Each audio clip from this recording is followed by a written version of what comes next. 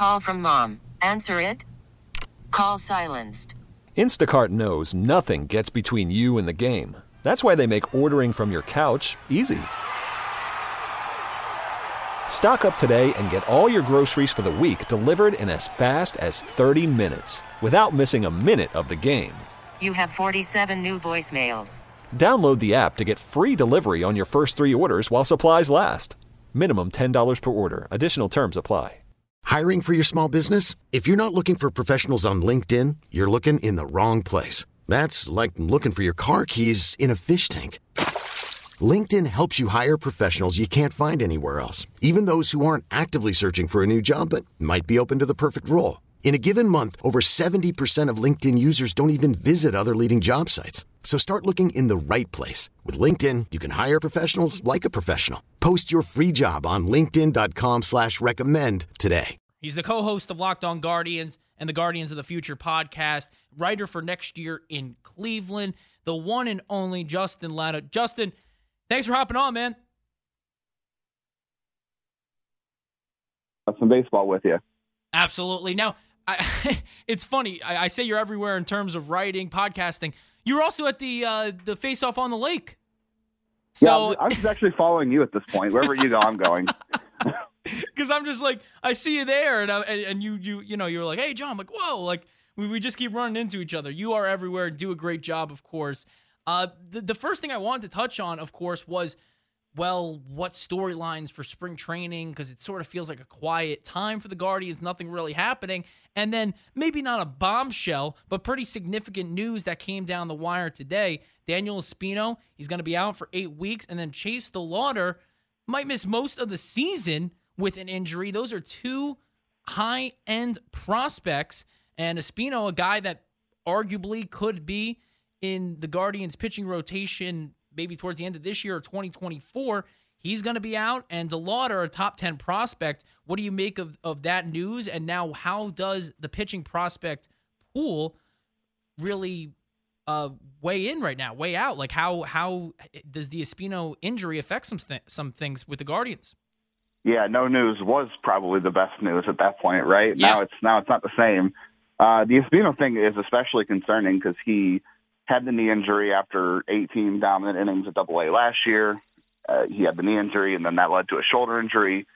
They're hoping for a clean bill of health coming into the season, and now the shoulder has popped up again. And shoulders are, probably just as troublesome, if not more so, than even elbows, and that's unfortunate for him. And you're talking about a guy who is a workout warrior, a guy who takes very good care of his body and stretches meticulously and works on his body and still unable to avoid the health issues. And that's, a big reason why a lot of teams, I think, were shy about drafting him his draft year, and Cleveland took the risk, and it looked like it was going to pay off, and so far it has not. So, yeah, the pitching tree is kind of shaken up a little. He is due to be put on the 40-man roster by the end of the season because his Rule 5 eligibility comes up this December. So given how they played things last year with the rookies, they got a lot of those guys onto the roster during the season and got them big league time. So you could have thought that he was due for the same treatment this year and could have been an option late in the season. And he still could be, but it's going to depend how they play it coming back. It's like you said, it's 8 weeks, and, you hope there's no lingering effects. You hope that he's able to kick the problem, but it's certainly going to affect how things work there. You still have Gavin Williams and Tanner Bybee who are healthy, and, that's a good thing for the pitching ranks. And Logan Allen's healthy, and you've got some other guys in AAA as well. The DeLauter thing, definitely unfortunate because, his last season in college was truncated because of the same foot injury. Now he's having surgery on the same foot, and you were hoping to see him play for the first time since last spring. Now at best you're talking like July or August. So that's unfortunate to have, 2 of your first-round picks in the last, 4 or 5 seasons now are missing significant time coming into a very important season. Yeah, I do want to touch, because you mentioned the 2 names I was going to touch on a little later, but it brings it up now. Bybee and Williams right now with Espino on the shelf for a little bit. Who do you rank higher? Because I follow your rankings and everything like that. At the beginning of last year, Bybee I don't even think was even near the same conversation as Williams, Espino, but things obviously changed last year. So who do you rank better? Who do you think is better? I saw both firsthand last summer, but I want your thoughts. Yeah, I would go with Bybee right now. He's kind of the Wow. whole package. There's the control, and I actually had him number one coming into the spring just because he has the clean bill of health. There's no health issues back there. You saw what he did last year, just working on his velocity, and that really helped him take his other pitches to another level. He didn't lose any of his control, and yeah, he wasn't really on any radars. Like there was some buzz in spring training, like, hey, this guy that was a fifth round pick or whatever was throwing 97 or 96 in spring training, and he was 90, 93 in college, and they're like, oh, Cleveland did it again with another pitching prospect, and then he comes out for the course of the season, does it again. And Gavin Williams was just as dominant last year. I just think the reason is Gavin Williams also had a few injury bugs in college, and he had some control issues, whereas Bybee did not. So to me, Bybee's just the whole package right now, where he has gotten better with all of his stuff. The velocity is there. He held it all season, and he doesn't have any, right now, any injury bugs in the past, and you hope that stays true. But yeah, that's why I kind of think right now he is both the safest option, and also he has considerably raised the ceiling on his profile due to a lot of his own hard work. It's quite amazing just because a fifth-round pick, Williams first round, all the hype, and Bybee, and this firsthand, a guy, like you said, wasn't on a lot of radars, and now, yeah, he's that guy right now that's going to probably keep ascending in the minor league ranks, and all because of that velocity jump. So that was awesome to see. In terms, because we've just touched on the starting pitching, what storyline do you think will emerge from this spring training? There was a couple of shows last week on the station that was like, well, it's sort of quiet right now. There's nothing like, oh, who's going to win the shortstop battle or oh, who's going to be the third pitcher. Like there is a lot that feels decided, but do you think there's a storyline that may emerge out of this year's spring training? Yeah, I think it's really going to be the bench and how they work some of the younger guys into the lineup, because most of the positions are spoken for, right? Your left side of your infield is taken care of. It seems like they're pretty content to go into the season with Ahmed Rosario as the shortstop and let that play out how it might. And, if they're in contention, there's no reason to trade him. It's the last year of his contract, and Andres Jimenez was a great second baseman, made the All-Star team. So everything's kind of settled there. I think it's going to be, how do they handle the DH spot versus lefties? Because you could put Josh Bell at first base against left-handers and sit Josh Naylor potentially, and you have a spot open there. You have right field between Will Brennan and Oscar Gonzalez. There's a report that Gabriel Arias and now Tyler Freeman are both going to see some time in the outfield to see how that works for them. So to me, really, it's how they decide on the bench and how they decide to play the young guys. They have to figure out backup catcher, so that's going to be a storyline most of the spring training, with Bo Naylor being gone for the World Baseball Classic and probably wanting him to start at AAA to begin with. So you might not see him until, May or June, depending on how things shake out. So figuring out a backup catcher will definitely be a storyline. And yeah, just the overall bench, how they work kids. 17 rookies last year made their debut. I don't think you'll see as many this year. If you do, then that's a sign of a whole lot of other weird things at play. But bench spots are strange. Usually those are occupied by veterans or guys who have specific roles, like platoon players, but they don't really have that. They have a bunch of young guys that got playing time last year. They have a bunch of young guys still looking to break through and get their first consistent major league playing time, but the 40-man roster is filled with guys like that. So how they find playing time to break these guys into the majors, find roles for them and just move them around, and then try to figure out how the pieces fit throughout the season while, trying to win another division. So that's going to be an interesting way to see how spring training goes when you're moving guys a lot of positions. John Vicari here on 92.3 The Fans. Justin Lada, our guest. All guests appear on the North Olmsted Chrysler Jeep Dodge Ram hotline. Justin, of course, with Locked On Guardians, Guardians of the Future next year in Cleveland.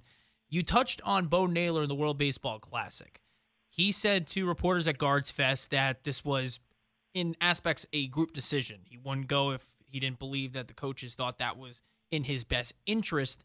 Does this hurt or help him? Because he obviously has to, I would say, get to a not major league level playing form, but he's got to be ready. He can't be a spring training or going through the workouts at that World Baseball Classic. Canada is going to want him to produce. So do you think this expedites the process of him emerging for that backup catcher position, or because he's not with the Guardians for that 13-day span, it hurts him? I don't think he was going to start the season in the majors to begin with, whether he was going to play in the World Baseball Classic or not. I think they wouldn't wanted him to get some more seasoning in AAA anyway.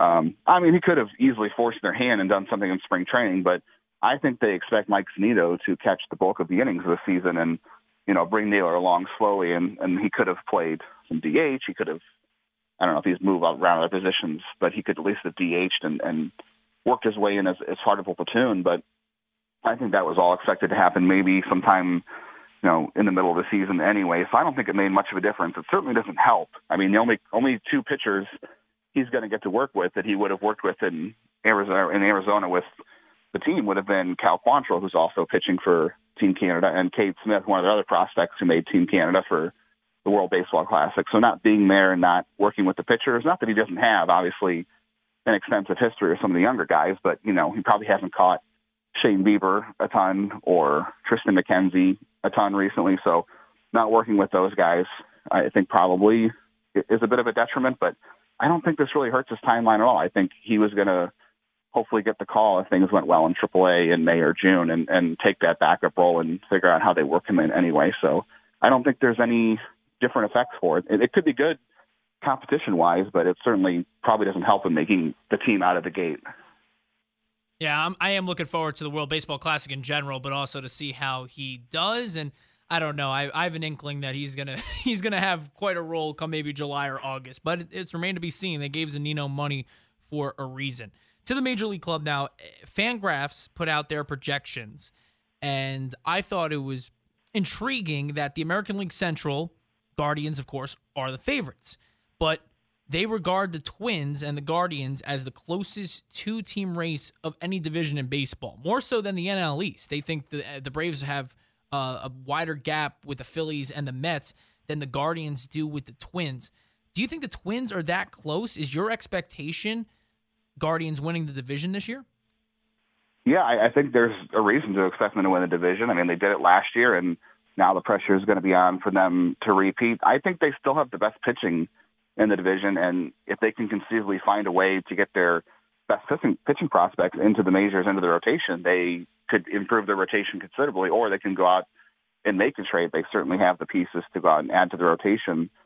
The Twins improved their rotation over the offseason a little bit too. They grabbed Pablo Lopez from the Marlins, and they have like a rotation of guys that are like mostly 2s, 3s. Joe Ryan's pretty good. They have a couple other guys in that rotation that are good, but I feel like they're just about as good as they were a year ago. They got Carlos Correa back after that whole free agency saga, so it's going to be a tight race for sure. I think Cleveland probably has better high-end pitching, but the Twins might have better major league pitching depth. Like their 4-5 might be better than the back of Cleveland's rotation right now, but that could certainly change. I think it's going to be a close race, but yeah, there's no reason not to expect Cleveland to win the division. They're going to be pressed a lot harder. Being the hunted versus the hunters certainly changes things, especially for a young team that could see some regression. But yeah, they're going to be expected to win the division after what they did last year. Looking forward to the season. Looking forward to read and listen to your work. What do you got coming up? Anything story-wise you want to plug here? Yeah, I actually just dropped the first scouting report on our top prospect rankings over at Next Year in Cleveland. Today was the scouting report on Will Dion. We'll have all those coming out in spring training as the season starts. All the scouting reports on, I think we have 57 prospects ranked this year. So wow. Full scouting reports on all 57 guys. Well, Justin, I'll tell you, you made my summer job easier. Your writing's great, podcasting's great, and you're a great dude as well. Appreciate you coming on here with me on The Fan. Justin, thanks. Yeah, thank you, John. Appreciate it. We get it. Attention spans just aren't what they used to be. Heads in social media and eyes on Netflix. But what do people do with their ears? Well, for one, they're listening to audio. Americans spend 4.4 hours with audio every day. Oh, and you want the proof? Well, you just sat through this ad that's now approaching 30 seconds. What could you say to a potential customer in 30 seconds? Let Odyssey put together a media plan tailor-made for your unique marketing needs. Advertise with Odyssey. Visit ads.odyssey.com.